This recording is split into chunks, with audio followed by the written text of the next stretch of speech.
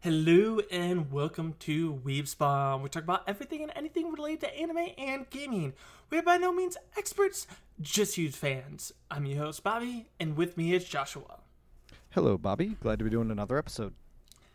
And on today's episode, we are going to be talking about Fire Force Season 1. And as always, spoilers ahead. Yes, Fire Force.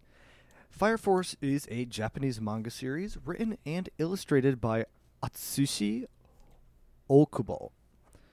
It was serialized in Kodansha's weekly shonen magazine from September 2015 to February 2022. And with its chapters collected in 34 tankobon volumes. And in North America, the volume has been licensed for the English language and was released also by Kodansha USA. The anime series is an adaptation by David Production, and it aired from July to December of 2019 on MBS's Super Animeism block. A second season aired from July to December of 2020, and a third season has been announced.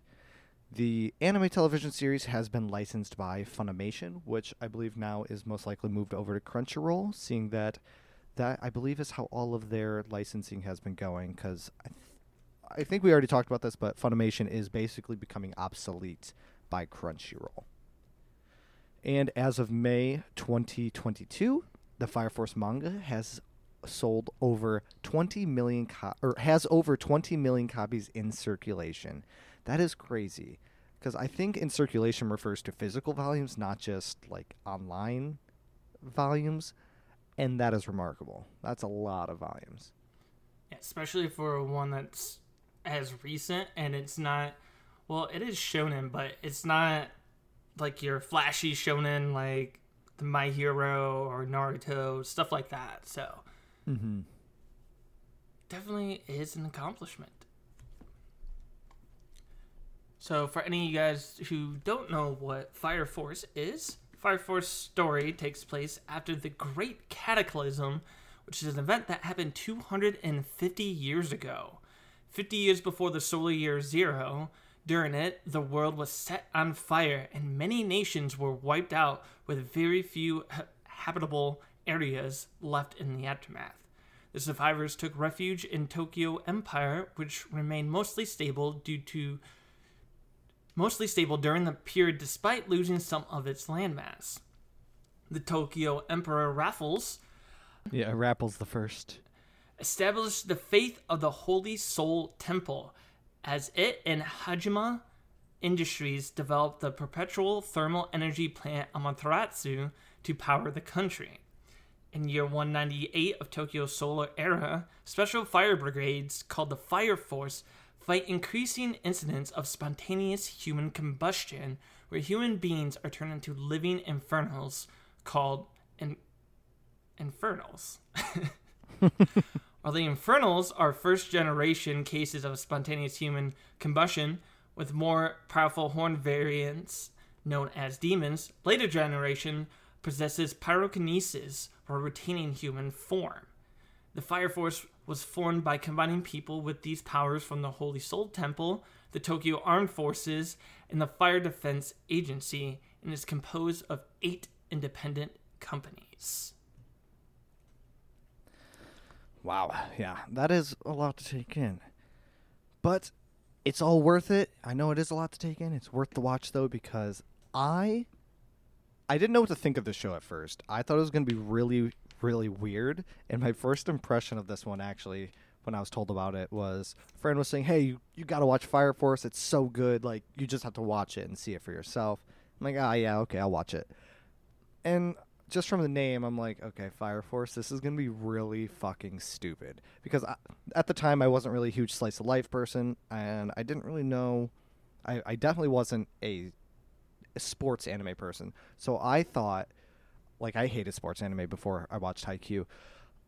I thought that it was going to be similar to a sports anime where it's like it takes an everyday job or something, like a firefighter, and makes it all dramatic and shit with a fire brigade saving people. I'm like, this is going to be so stupid. I am definitely not going to watch this show. I'm never going to watch a sports anime. I'm not going to watch an anime that's about someone's profession as a firefighter. This will not happen. And then I started seeing clips of it, and I think one of the first clips I saw was on Reddit, and this Reddit thread was Shinra, the main character, and it said, this dude probably has to go through so many fucking shoes because it was just his foot, like his sneaker hitting the concrete, and all of a sudden he burst into flames and like dashed at somebody and like kicked him, I believe. And the shoes obviously burnt up, and he's like, this dude goes through so many shoes. I'm like, wait, this dude just summoned fire from his feet. I don't think this show is about what I think it's about. So maybe I should watch this. So I started watching it, and I loved it. And I was just blown away. And that's one of the things, don't judge an anime by its title.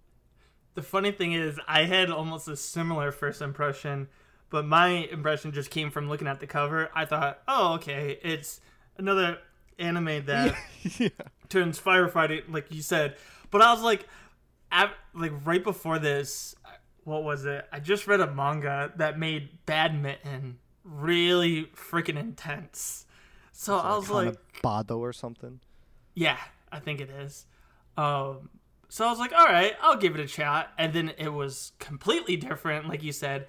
I watched the first episode, and I was still a little skeptical because I was like, okay, this is like another like Blue Exorcist type deal because he's after these infernals. He has the power. I didn't know like everyone could have this power. I know exactly what you're saying.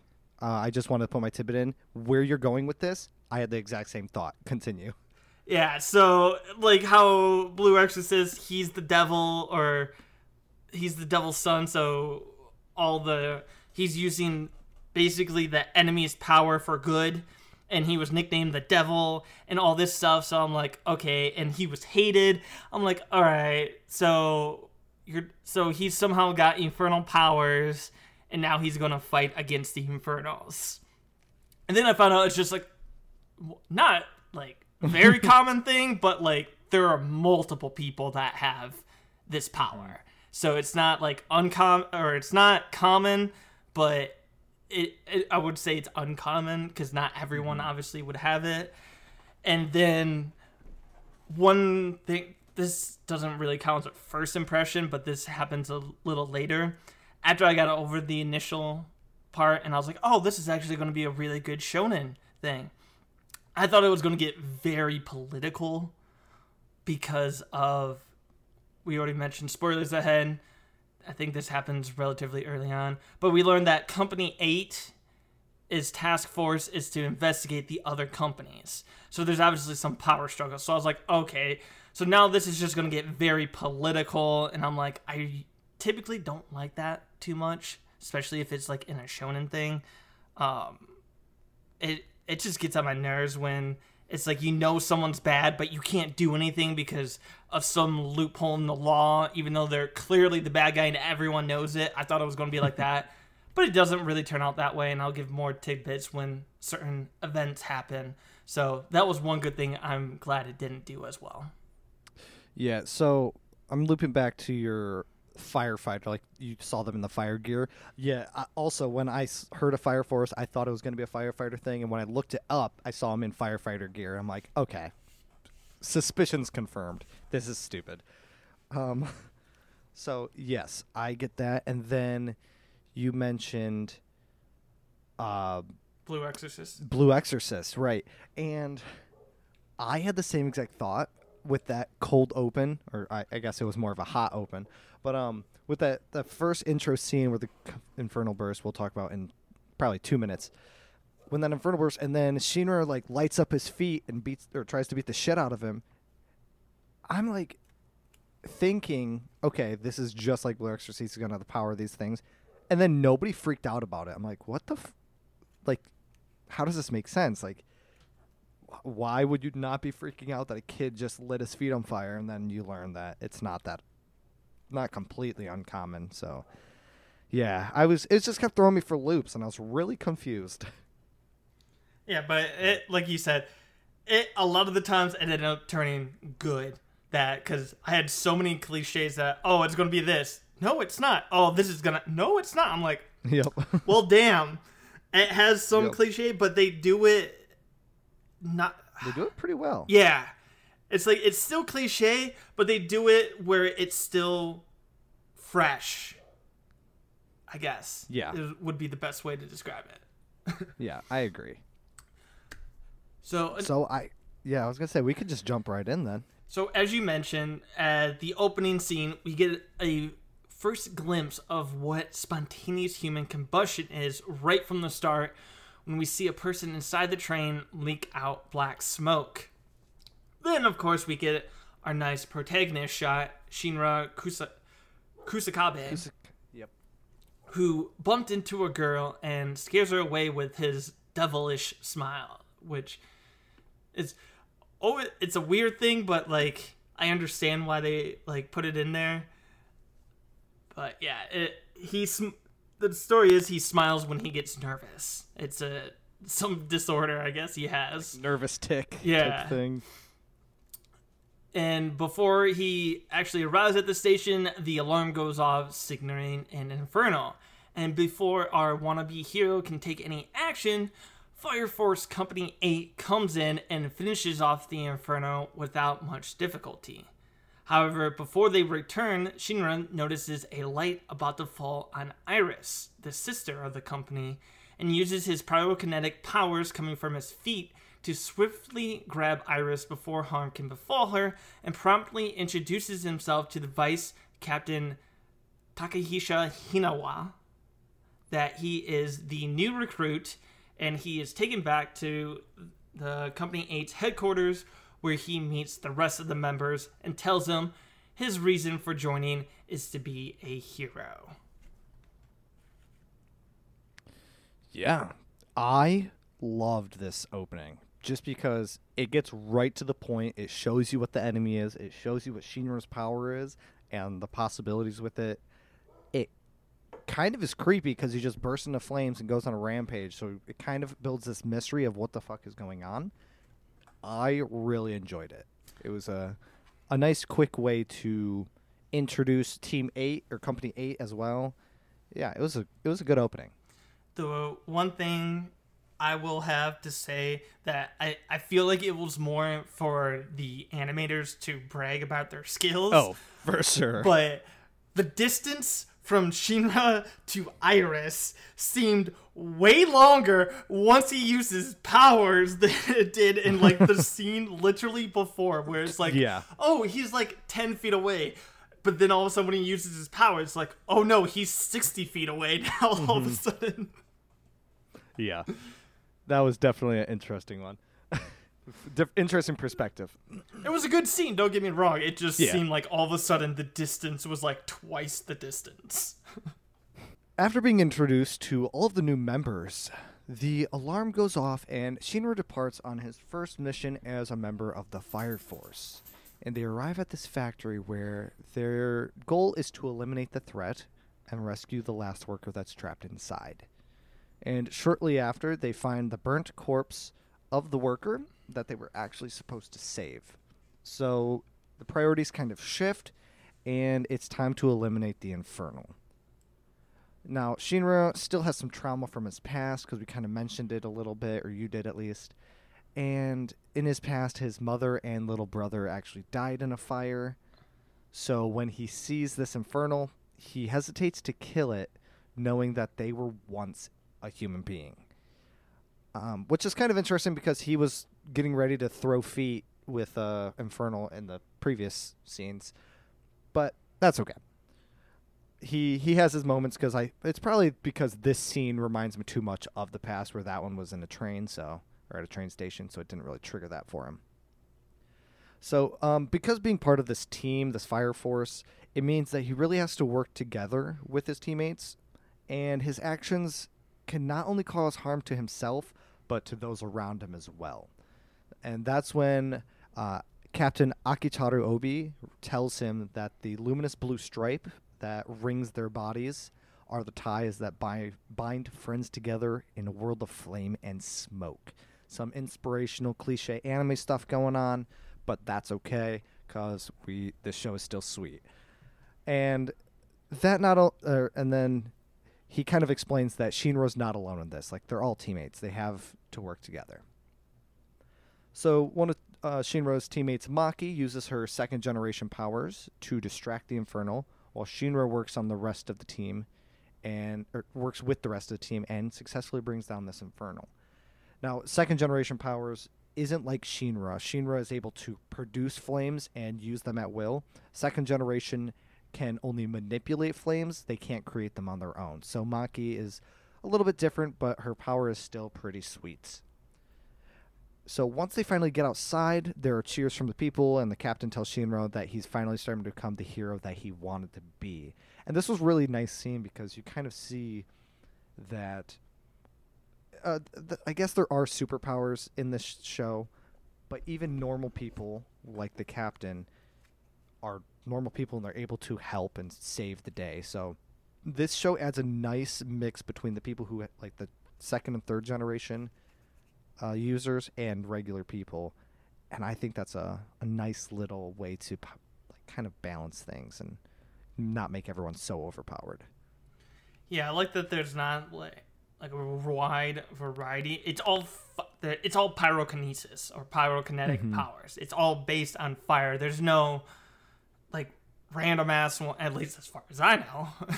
I've only watched season 1 and I haven't read the manga, so unless you're like super far ahead, then all of a sudden like, oh, this dude can use black hole.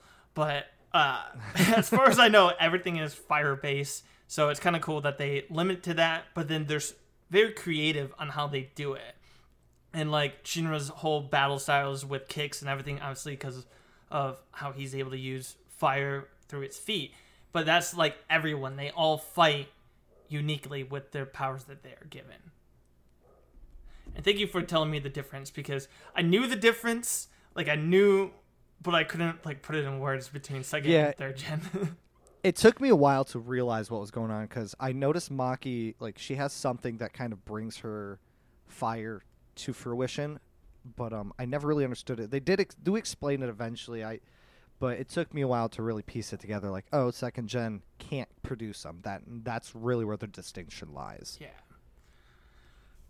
And also, we learned that Shinra is not the only new recruit Company 8 is getting. The next one is Arthur, who lives up to his name and wants to become a knight.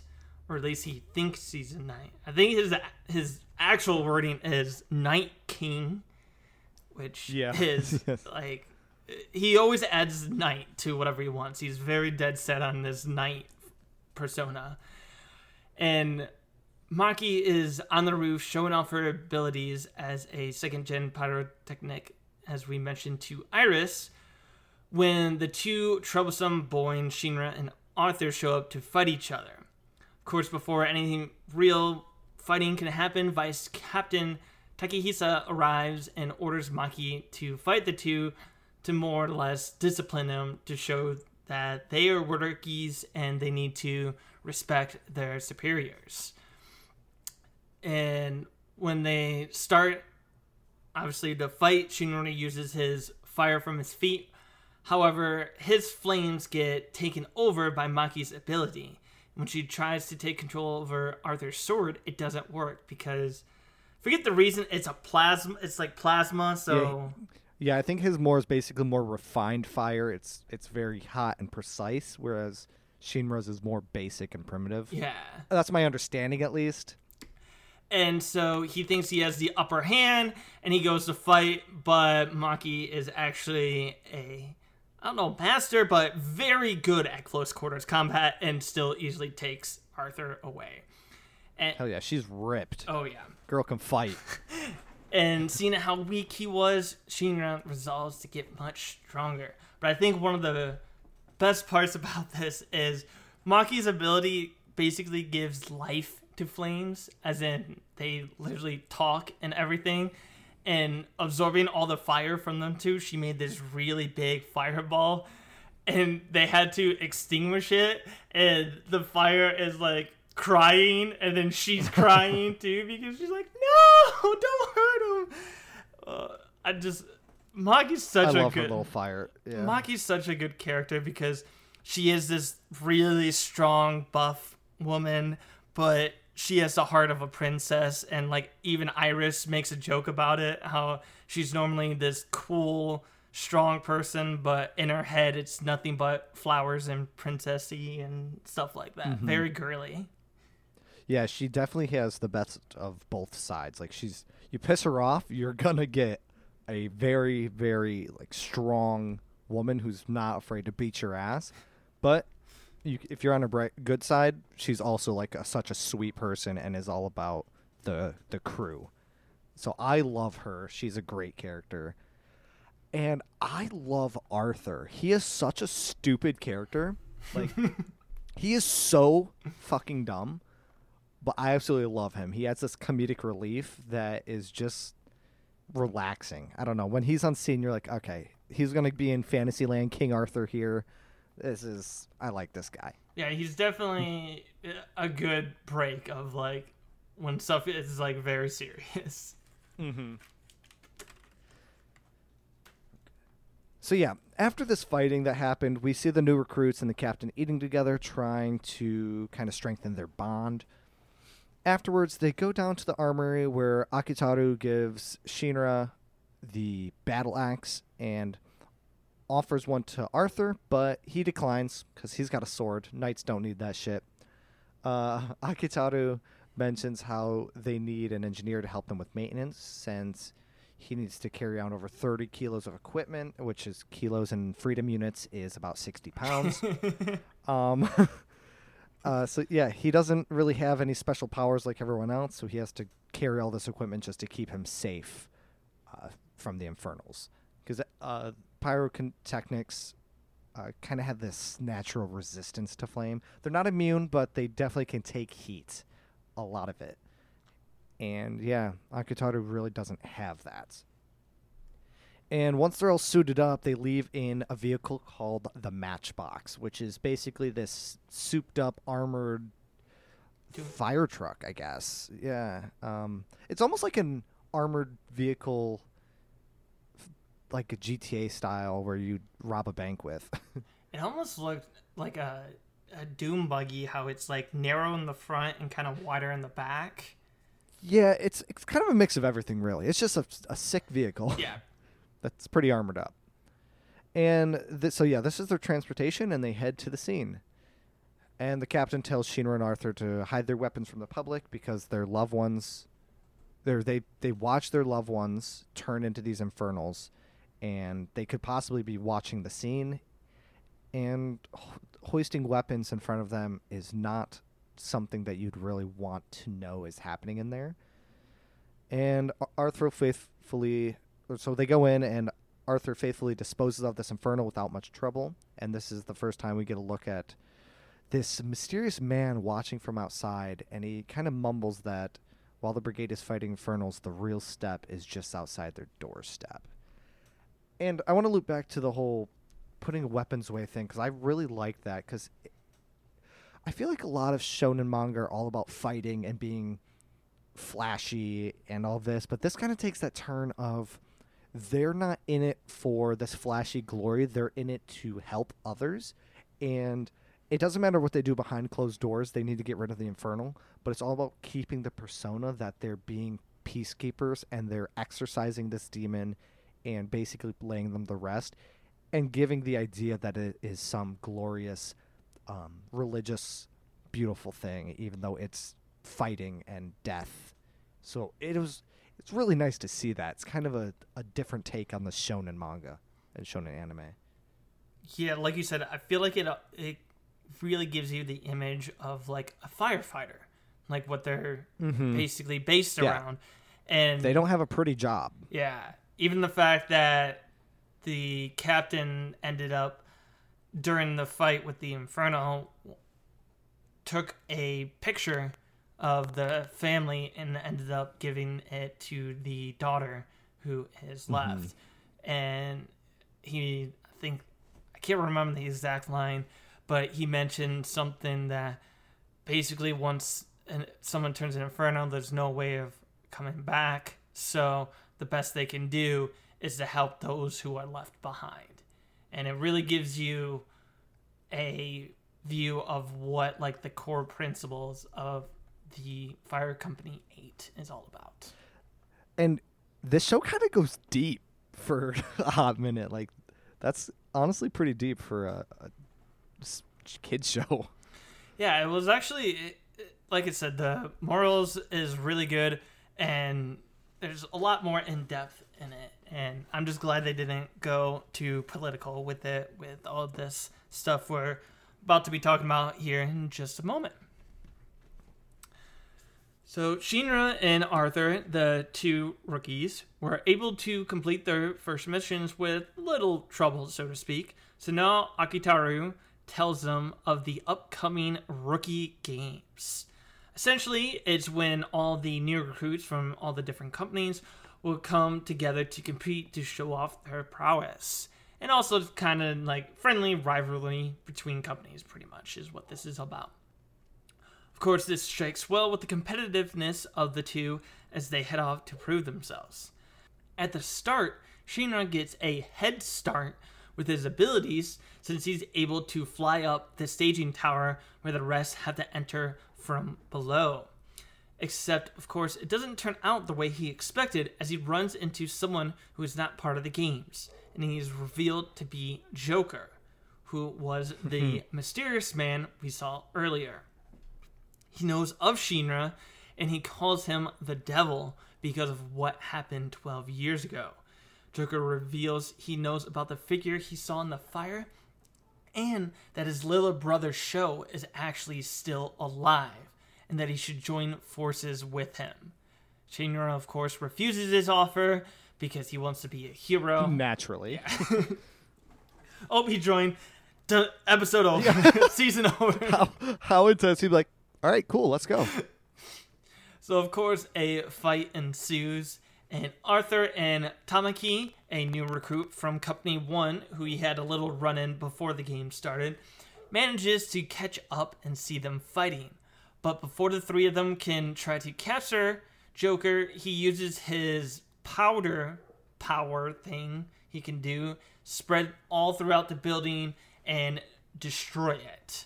But luckily, the three manage to escape, and Shinra confronts the captain, Akitaru, his captain, and asks him, what is the purpose of the Fire Force?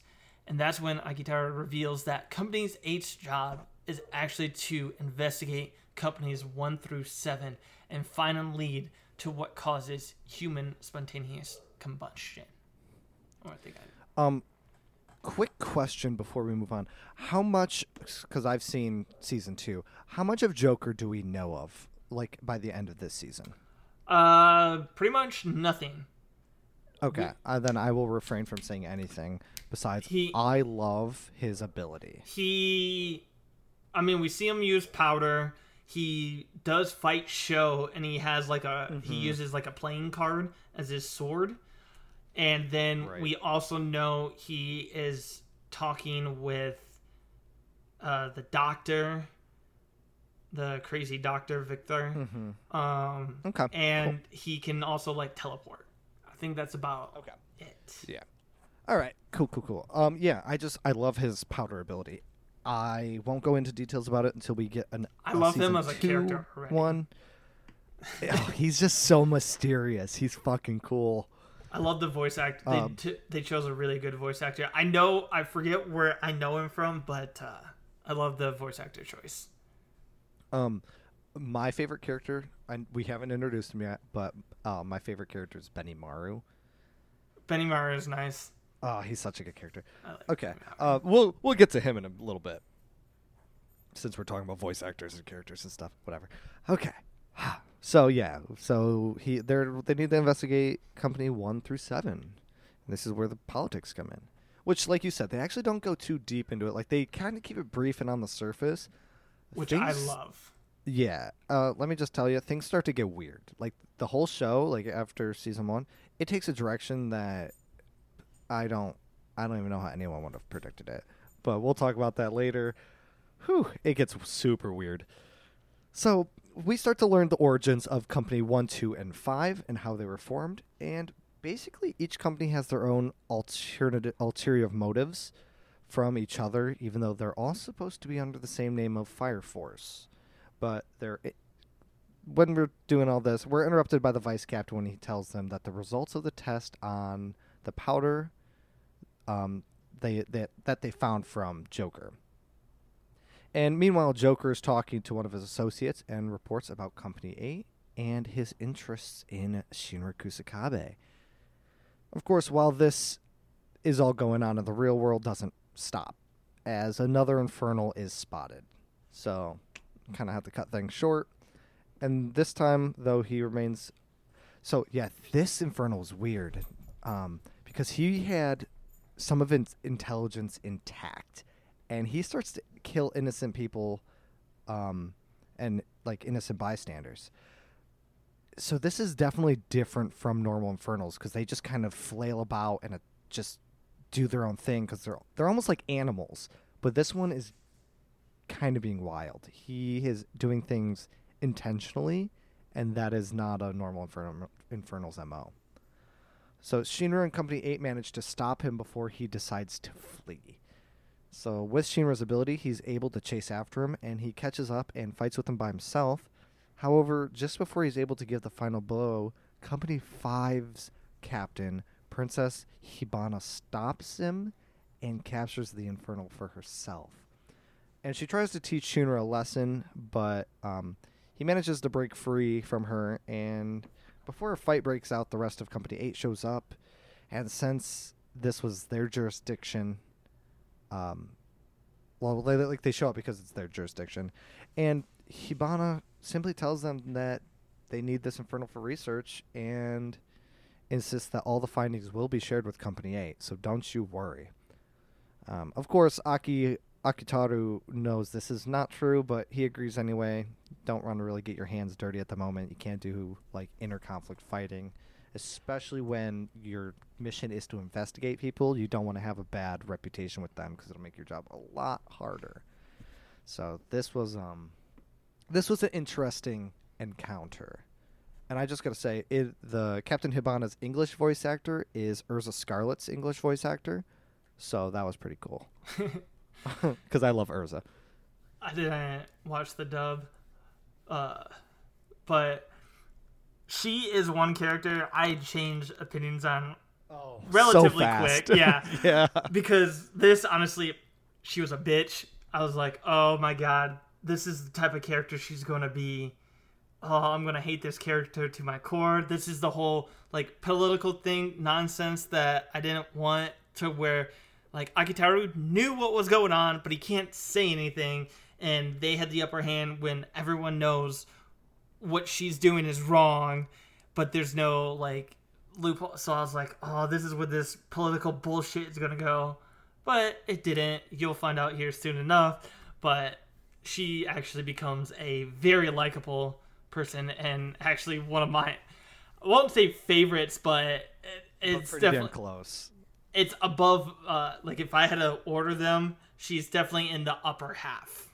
Yeah, I would agree completely. Upper towards the, yeah. She's just great later on. Right now, she's a bitch. Yeah, she is pretty insufferable right now. So after this confrontation, there is some tension between the two companies, and this is where we really do learn that even though they're allies, they're very much separate. Akitaru and Shinra start to discuss the role of what a fire soldier was and what the purpose of the company is in detail. Later on, the rest join in, and they all start joking around when Takehisha shoots Shinra in the leg with his gun, and then we finally get to reveal what his power is. He's able to... What is it? He controls the blast of the gunpowder in his gun so he can make it a non-lethal shot, pretty much. So the spark in that powder, he's able to control. He's a second generation pyrotech. And that's pretty crazy precision, if you ask me. Oh, yeah. Because that fire's only there for a split second. This dude's got reflexes like Spider-Man or something. Yeah, if we had to say who had the most control of their ability, it has to be him. Yeah, for sure. So After the meeting, Maki and Arthur go to the rooftop to spar, but Takehisha keeps Shinra behind as he wants to talk to him about Hibana's background and how she became the captain of Company 5. As we kind of mentioned earlier, the specialty of 1, 2, and 5, 1 was founded by the Holy Soul Temple, 2 was founded by the armed agency that we mentioned earlier, that the three people that, like the three agencies that came together to form Fire Force, and 5, where she was the company, was like the main person doing it is Hajima Industries, that is backing like Company 5. And so Iris, on the other hand, was busy performing a purifying ritual and started to reminisce about the past. We learned that Iris and Hibana were both from the same sisterhood. I think, is that what you call them? Sisterhood? Yeah, I think. Or just church? Like monastery, church. They were both nuns. She's still a sister, but I forget that part of my life. I would have known probably like eight years ago, but So later that night, Iris sneaks out and goes to confront Hibana about her illegal research with Infernos. Though it doesn't go as well as you expect, and Iris is pretty much captured by Hibana at this point. But then we hear a loud noise coming from outside, and Shinra proclaiming he is here to rescue Iris. yes, so Company 8 arrives on scene. Shinra is told to go on without them since he would be able to find Iris the fastest with his abilities. Meanwhile, the rest split up and search for Iris as well, and they also search for some research papers hidden within Company 5's warehouse. So we have a couple different fights that go on here. There's the Takehisha Maki combo fighting against Toru Kishiri, who manipulates these smoke bubbles. I guess that's the best way to describe them. And these bubbles cause explosions. Simple as that. Although Takehisha's ricochet ability, or with Takehisha's ricochet ability, he defeats him before facing the fifth division's 3 angels, who once again they get defeated relatively quick. Like, fighting in this show is actually very to the point, and I really enjoy that because you don't need 27 episode fight scenes. I know we talked about this before with like old-fashioned manga and anime versus now. So this really wraps it up. They kind of show their animation prowess, and they get to the point. They have some fun fights and shit. Arthur meets up with the Infernal again that was captured previously, and with the help of an experimental drug, they were able to control it to an extent. But he fights well, and he eventually gets pushed back before realizing he's wielding his sword in his left hand, even though he is right-handed, and switches hands and very quickly defeats this Infernal. And this is what I mean by this dude is a stupid fucking loaf. This boy is so dumb. Like I know it's a show, but how the fuck did you accidentally fight left-handed when you're a right-handed individual? He's just a fucking idiot, and I love him. He is just so funny. He definitely has his really dumb moments, and like there are a couple times where he's like annoying, but he's so lovable that you can't hate him for long. And this was just one of the instances where he just feels like after he's just shocked. He's like, "Oh my god, I'm using my sword in my left hand." Like it was like this major shock to him. Like, what the hell? It switches God, it, and then so all of a stupid. sudden he gets like a power up. And he's one of those characters, too, like, he's so enthralled in his fantasy that when his fantasy starts to break, he starts to break. So, like, his flames get weaker, he's not as strong. And if you indulge him, like, hey, this is a knight that you're fighting who's coming to take your throne. And he's like, oh, fuck, no, we ain't. And Yeah, pretty much. He's so stupid. Oh, it was great. So, after this, the Takehisha Maki combo go on to find the research documents when Iris starts to talk with Hibana again about their past at the temple. Before it can really get anywhere, though, Shinra bursts through and the two begin to fight. Hibana at first has the upper hand, but of course our little hero prevails in the end. Hibana gets knocked out, and we get a nice little flashback about her time in the temple, and she wakes up on Iris's lap. Iris tells her that all the sisters used to... Oh, to explain what happened with these flashbacks that... Before we keep mentioning it, Iris and Hibana are the only survivors left of this church. It actually caught on fire. I completely forgot about that. Yeah, it actually caught on fire. And then because of this is where the rift happened, where Iris stayed true to being a sister, and Hibana went to research Infernals. So that's one thing of going on. Yeah, completely forgot about that part. Yeah, kind of major in a sense, because it's a big part of what made Hibana who she is. Yeah. And like I was saying, Iris tells her that all the sisters used to look up to her as a hero, but Hibana states that she had nobody to look up to herself. And that's when Shinra joins in and says, "Then I'll be your hero." And we get to see a little blush coming from Hibana as the fighting is finally finishing up and is under wraps. And this is the turning point where Hibana becomes so much more lovable and has a lot of cute moments, and I just love the way she interacts with Company 8 from here on out. Yeah, it's like, oh, you aren't actually completely insufferable. You were just, in that moment, you were just being super dumb. And this is another thing I also loved about it, is another thing that I thought was going to be a little like Blue Exorcist 2, is when people find out like their motives or whatever, or find out something with the protagonist when they're against the protagonist, that they don't really join forces with them, I would say. They still kind of act on their own. But a lot of times in this show, they actually end up joining forces, and we actually slowly start to see them becoming like bringing in more people. And it's actually real nice, instead of just always having enemies. Like, they were enemies, he didn't outbeat them, and then he's still an enemy that will try later on to outsmart him. No, they actually become allies. And yeah, they're just like, cool, let's put aside our differences. Yeah, which I actually enjoyed. Me too. Plus, these characters are, like, most of them are pretty interesting. They're very different from each other, so it is a nice little juxtaposition from each other. So now with the fighting done, they have to kind of figure out an excuse as to why the two brigades decided to fight, but instead they just invite everyone to a dinner party to smooth everything over. Shinra's a little suspicious of Hibana's sudden cooperative nature, but it can't really be helped since she seems to have fallen for his heroic act. This is kind of like the classic anime stuff. She's like, oh, I really like this guy. But during the dinner party, Hibana talks with Akitaru and decides to tell him everything that went on with her research. Like, she's an open book at this point. No secrets. So, of course, he is skeptical about why she tells him all this, when she reveals it's because it's none other than Shinra opened her eyes.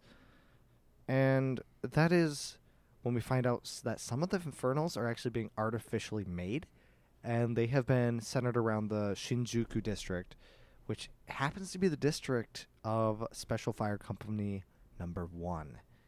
So they waste no time. They're like, now we're going to fucking infiltrate Company 1. Even though they're number 1, we're just going to do it because that's our job. Well, actually, just before that, we get a brief display of how Hibana has almost naturally fit in with Company 8 and how she easily captures the hearts of the members. A little lighthearted fun before another serious arc happens. And there's some really good relief involved with this. And anyways, they kind of devised this plan to infiltrate the First together. And the plan is a rookie exchange program. And this is located at the Citadel in the First HQ. So Shinra and Arthur are both posed as new rookies. Which, I mean, they are. But secretly, they're just here to get information from Company 1 on the Infernals. So it's this like little undercover mission. And nobody expects rookies to have such a serious job, so they're kind of just overlooked. But things don't really go as smoothly since Shinra kind of starts confronting the members and captain of the First Company. And he asks the captain for a sparring match to see if they're fit to learn from them. So Shinra's got some balls. Yeah, but the Spurs go pretty much as you expect, with all the rookies losing, but we do get to see some of the new abilities from the commanders. As we see one of the commanders, Karim, is that how you pronounce his name? I think it's how you pronounce his name. He's able to... yeah, Karim. Yeah, he's able to turn fire into ice using sound waves through the heat he generated. Doesn't go into too much detail, but it's still pretty cool. Shinra challenges the commander himself because he was the one that was there 12 years ago. He recognizes and he wants to find answers. However, he is defeated before even landing a single blow on him and learns nothing about the fire. Captain tells them they can reside here for the time being, but Karim informs them that if they try anything suspicious, that he would kill them. And almost like a jinx, we get to see a suspicious man contacting a group telling them that the 8th company might be onto them. With suspicions at hand, Shinra and Arthur join the company on a call, but are told to stay put. At first they do, but Shinra catches a glimpse of someone using a bug to create an inferno and immediately gives chase, and runs into Rekka and Karim standing there when he runs into them in an alley. Now, with greater suspicions once more, they go back, but Shinra breaks into Karim's room with the help of Arthur and finds the bug in a jar, only to be spotted by Karim himself. Karim tells him he was looking into the bug himself, and that only leaves one person who could have done this, Rekka. Rekka, on the other hand, with the help of Tamaki, who was too naive and trusting of Rekka, helped gather kids because he said he knew a prayer so they'd never turn into infernals, but actually brought the bug to test to see if the kids were compatible. Yeah, pretty fucked up. That's it. Also, I just want to do one little sidebar. Turning fire into ice is just completely doesn't make any sense. But whatever. Okay. Anyway, after one of the kids is given the bug, he didn't turn, and he finally found the kid he was looking for. Tamaki tries to fight back, but is easily defeated by Rekka and asks for someone to save her when Shinra bursts in. Shinra and Rekka fight, and when we learn why Rekka did this, that Shinra is also the person that he is looking for, because he is someone with something called an Adola Burst. A special talent only 3 people that we know of now have, and this is something that his superior wants from him. So Shinra is enraged about learning everything, and he goes to attack, and the two have this intense fight, but at the end, Karim is the one to end the fight by freezing Rekka into a block of ice. But before we can bring them back for interrogation, white-cladded robed figures come in, and they kill Rekka so no information can be leaked. Now, with the death of a member of Company 1 and the scandal behind it, the rookie exchange program is called to an end, and they have to go back to their respective companies. With everything slowly getting around from the Conference of Captains, or with everything slowly getting around, a Conference of Captains is held where all captains of the 8 companies must attend, and we finally get to put a face behind every single company, which is really nice, because we've only seen a few, and it's nice to see a face behind everyone, and you kind of wonder, theorize, what are these people's powers, why are they, or how strong are they, and all this stuff. And this is where information of these white-cladded people are discussed, and that their target is Shinra, since he has this Adola Burst, and that he must be protected, but he says that he can protect himself, so we should listen to the kid. But with the help of Hibana, they manage to let him be. And on their way back to HQ, Shinra is encountered by the Joker yet again, which this time given another clue saying that he's going in the right direction, because that's not cryptic at all. And once back at their base, they enjoy a nice meal with everyone, and the captain talks about the origins of Company 8 and how they were formed.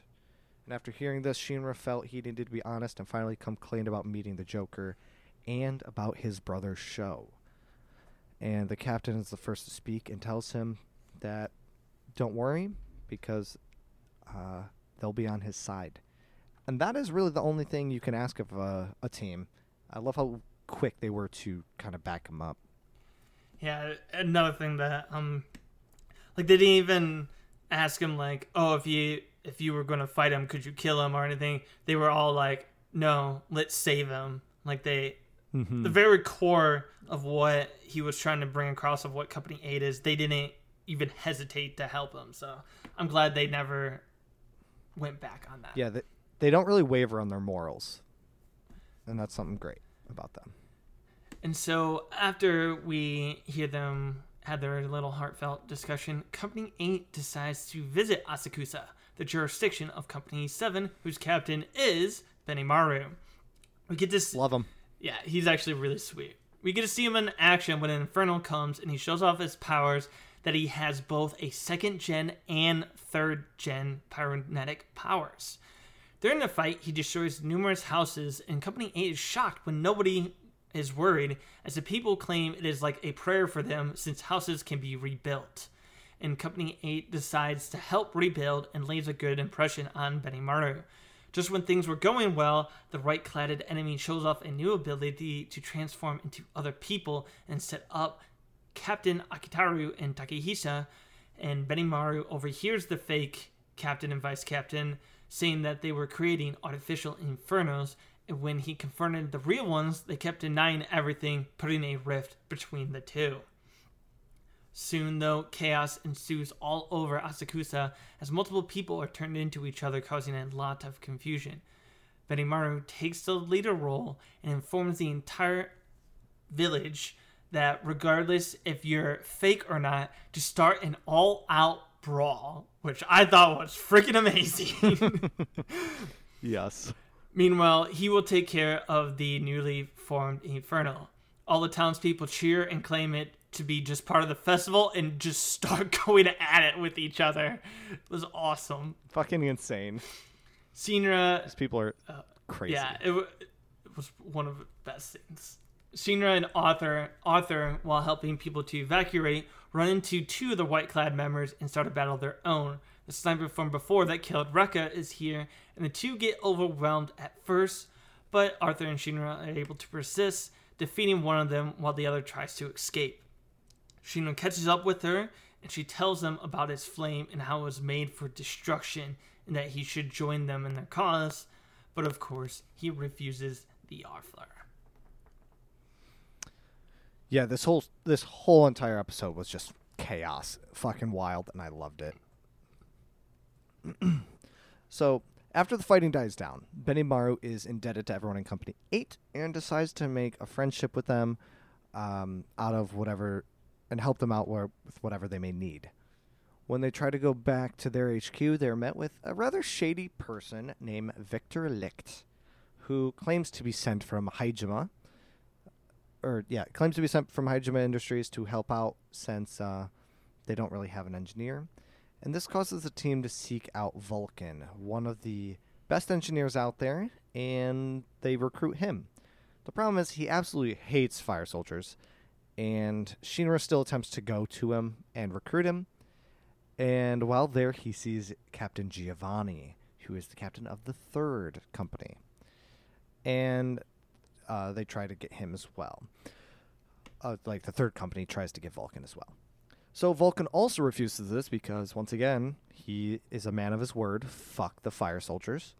And because of that, moments later, white-clad members come and try to force him to give up the key to Amaterasu, the power plant that we mentioned a while earlier in this episode. So even with Shinra and Arthur there, they're greatly outmatched, especially when the commander of the white-clad Sho shows up. Unfortunately for Shinra, it's not an emotional reunion of brothers, and Sho points his blade towards him and Arthur and is able to immediately subdue them. Just when it looks like Shinra is going to be captured, the Joker appears and fights off Sho and kind of stops him in his tracks. And not only him, but also the Doctor comes back with a truck to drive them all to safety. And while driving away, Shinra yells out that he will come back for Sho and bring him back with him. So, yeah, there's a emotional bond still there, but it's only a one-sided bond because Sho is not the same kid he used to be. And we learn that Vulcan is obviously a target and can't return to his workshop, so he's like, fine, I'll stay at the 8th company for protection in return for being an engineer for them. He's not doing it because he wants to be a fire soldier. He's doing it because he doesn't want to die. Yeah, it's like he doesn't want to do it for them, like conflicting his morals, but he's like, he knows that Company 8 is good, so it's very conflicting for him, but he's just like, yeah, I should stay with you guys, though. So after the fight with Sho, the Dr. Victor tells them he completed his analysis of the trace amounts that was left behind after the fight to show where the organization is, the Netherworld, a place in ruins that nobody would go into, but would be a perfect place to hide. Before they can go, they need a power-up, so to speak, before the fighting can actually begin. Arthur and Shinra are sent to Benimaru, who trains them on how to best use their abilities and come up with a signature move. Meanwhile, Vulcan stays behind and helps make new equipment for the company's upcoming battle. I love Maki's new equipment that he gave them. Basically, like another set of 2 gauntlets that she can control with her little fire buddies. It's amazing. Mm-hmm. Finally, after preparations are made, they are sent off to the Netherworld. Once inside, they are ambushed, though, upon entering by a thick fog that separates everyone. Tamaki and Iris end up together and take out Assault, which is one of their members, which you could say they won thanks to Tamaki's lucky pervert moment, which I forgot to mention that throughout, but I just love that she's the one that gets it, and it's nice that a girl gets it, and the funniness that ensues throughout. You guys have to see it to enjoy it. And we watched the two of them literally beat this guy to death with like a kick and an iron pipe from Iris, which was also something great to watch. Yes. Next, we have Takehisa versus Arrow, the sniper. And here we got to see Takehisa's full power and how he was able to bring the most power out of a bullet with his ability. He even uses the enemy's fire to strengthen his attack to defeat her. Though this left him exhausted, and other members set to ambush him when Arthur comes through the ceiling and using his new training is able to defeat the other member, Mirage. The captain and Vulcan now are facing against Giovanni, the team or Company 3's captain, and Lucy, the girl assistant that betrayed Vulcan. The battle tended to be more mind games than anything, since Lucy was pretty much emotionally attacked by Giovanni to do his bidding, but with some luck and the various equipment prepared, they did end up winning. Yeah, there was a lot to take in there, but just know it was a sweet fight scene between like everybody. Yeah, this covers honestly episode 19 through 24, like the last 5 episodes. So there's just so much to talk about. Yeah. That even if you guys know who won,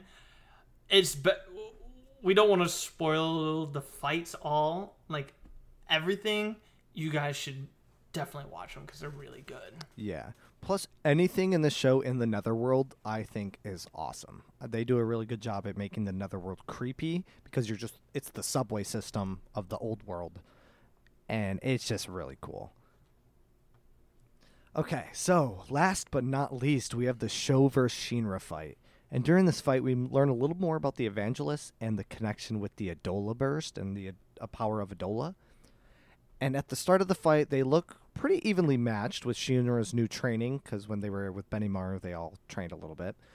So when they start fighting, they look pretty evenly matched with Shinra's new training, because when they had their Benimaru arc, they all learned a little something new.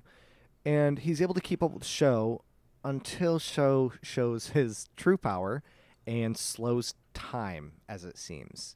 But this doesn't deter Shinra, as he decides to become even faster, and he's able to get powered up in a sense with the connection that he has with Sho. So he has like this link, so to say. And with memories flooding in from Sho, he starts to remember who he was, and he starts to remember more about his family. Unfortunately, by the time he starts to realize what is going on, he stabs Shinra through the chest. And before the two can reconnect for the third time, or for real this time, the third person possessing the Adola power comes up to pick Sho. So there's kind of this crazy stuff going on. Sho and Shinra are connecting, and then this new person with Adola power shows up. So yeah, Sho gets taken away, and the Netherworld begins to collapse. And eventually Shinra wakes up in the hospital and is confronted by Captain Burns of the First Company, and he tells him everything he knows about the fire that happened 12 years ago. I just want to say, when we learn this, because obviously I mentioned spoilers ahead, this is major spoilers, so if you watch this up until this point, this is one thing I'll say, skip. We learned that the Infernal that he was chasing was his mother. That fucked me up a little bit. I'm not gonna lie. I kind of thought that would be the case, but I was also hoping it wouldn't be. See, I thought that was pretty rough. Yeah, before the very beginning, my initial thing was that there was someone behind the Infernals that he purposely made this happen. The whole Blue Exorcist thing. He purposely picked Shinra because he knew some power, the Adola power. He knew somehow about it. I mean, that is basically how it happened.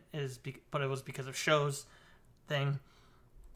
But yeah, when we learned that it was his mom, I was just like, oh fuck. Yeah, it's like, oh fuck, this is not good. that took me for a loop. I was like, shit. I honestly didn't expect that the person was his mom. So that will pretty much wrap everything up for Fire Force Season 1. To leave you guys off with the question of the day is, would you want to be a second gen or third gen? You can't be Benimaru because he's unique and he's cool, so no one else can be like him and have both. You can only be a second or third gen, and what would your ability be? Yeah, I'd definitely be a third gen. I feel like I would have been a third gen just because, I don't know. I feel like that would have been easier suited than doing something with second gen controlling the fire.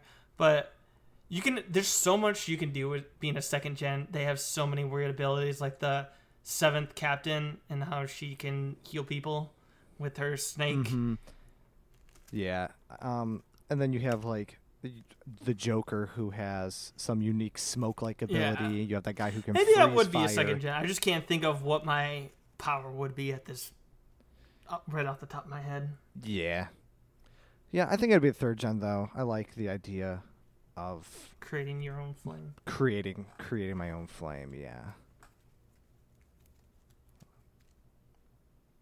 Okay. And the facts for today. So in May of 2022, an original video game titled Fire Force Enbu no Sho was announced, and Miss Green Apple will perform the game's intro song named NN, and Miss Green Apple is the band that performed the intro Inferno of the first season. Fire Force is created by the same person as Soul Eater, so you might see some similarities in the artwork and art style of that, and maybe even some of the kind of direction of the show, like Tamaki's unique ability, her lucky pervert ability. It's definitely a Soul Eater type vibe. I noticed this actually when I first watched Fire Force. They had skulls in one of the intro scenes. I'm like, those skulls look exactly like Soul Eaters. I wonder if there was any inspiration. Definitely some inspiration, seeing that it came from the same guy.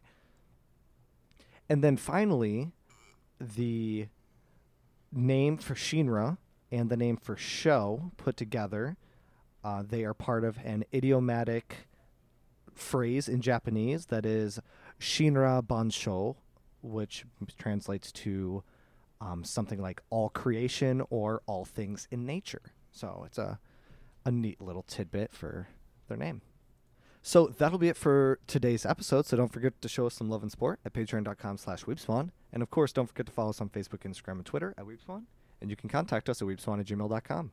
That's it from us today. I've been your host, Bobby. And I'm Joshua. And we will see you guys next time when we Weebspawn.